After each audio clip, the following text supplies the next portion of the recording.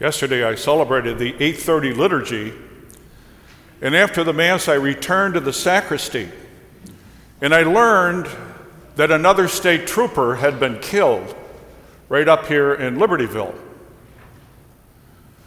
And as I was taking off the vestments, I noticed squad cars going along Milwaukee Avenue, one after another, after another, after another.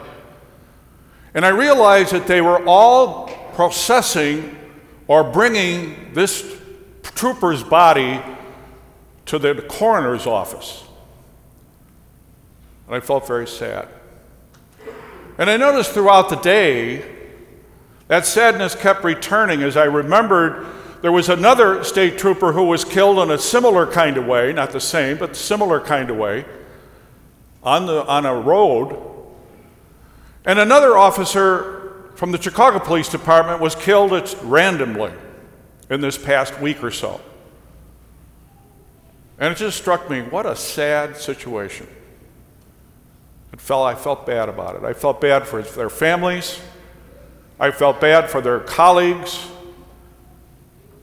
I felt bad for all of us as well. Sadness comes at times. Some of us may be experiencing it right now. Grieving, health issues, family issues, loneliness. Lots of reasons to be touched and affected in a deep kind of way. And we carry that with us, and it affects the way we live from day to day. And that's to say nothing about the larger realities. Maybe we are angry, or we have anger toward the church or the leadership of the church, or we disagree with this or that or the other thing, and we're angry about that because they're saying this or the Pope is saying that. Lots of reasons that we carry around, things that we don't like. And then the country. And all of the language that is being used, the name calling, the toxicity of the culture, that it's hard for us to listen to someone with whom we disagree. A lot of pain, a lot of anger, a lot of discontent, a lot of uncertainty. There's a lot that we carry around. And what do we see in the midst of all of that? And maybe what we see is realize that it is a burden for us, that we carry it around like this rock, and it weighs us down. And we can be depressed. We can just be plain angry. It starts becoming toxic in us, poisonous in us. We become untrustworthy, not trusting the leadership of the church or the leadership of the country.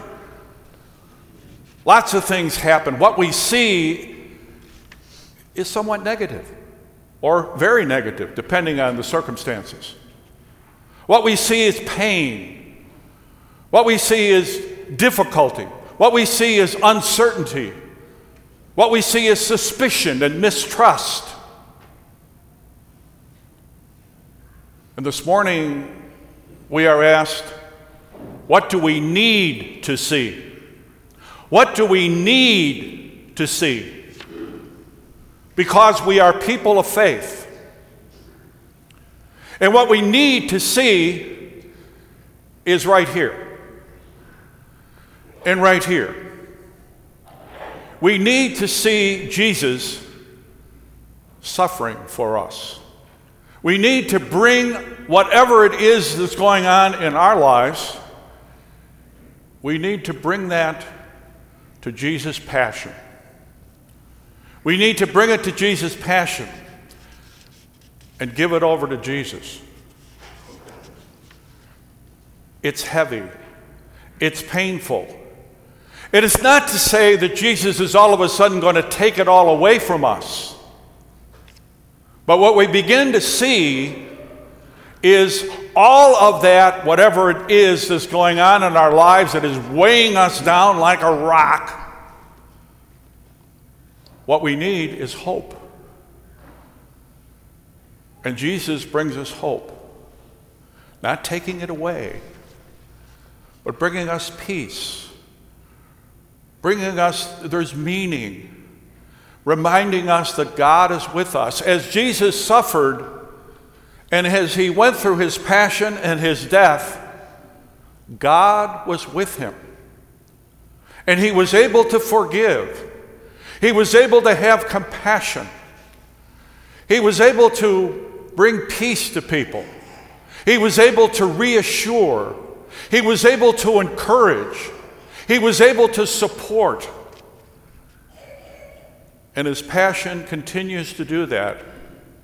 A reason for us to be hopeful. But we need our faith to be able to see that what we see immediately that weighs us down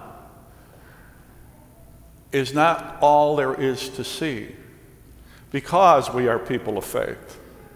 And we see in the passion of the Lord, the suffering of the Lord, we see God. And we know how the story ends. We see that there's more than meets the eye. This morning, we see that through our suffering, our pain, whatever it is we're going through, the works of God are manifest. God is manifest. And so it is, do you believe in the Son of Man? Do you believe in Jesus Christ? Yes, Lord. Who is he? Where is he? Right here. In all of us. He's here in the proclamation of the Word. He's here in that story that we just heard, that powerful story about blindness and seeing. He's here in the Eucharist as we celebrate. Here, offering reassurance, offering support. As we remember the death and the resurrection of Jesus, week after week after week, Jesus is here. I believe, Lord. Help my unbelief is maybe the best we can do, which is a good place to start. Let's be grateful that because of God, we can say, I believe, but help my unbelief.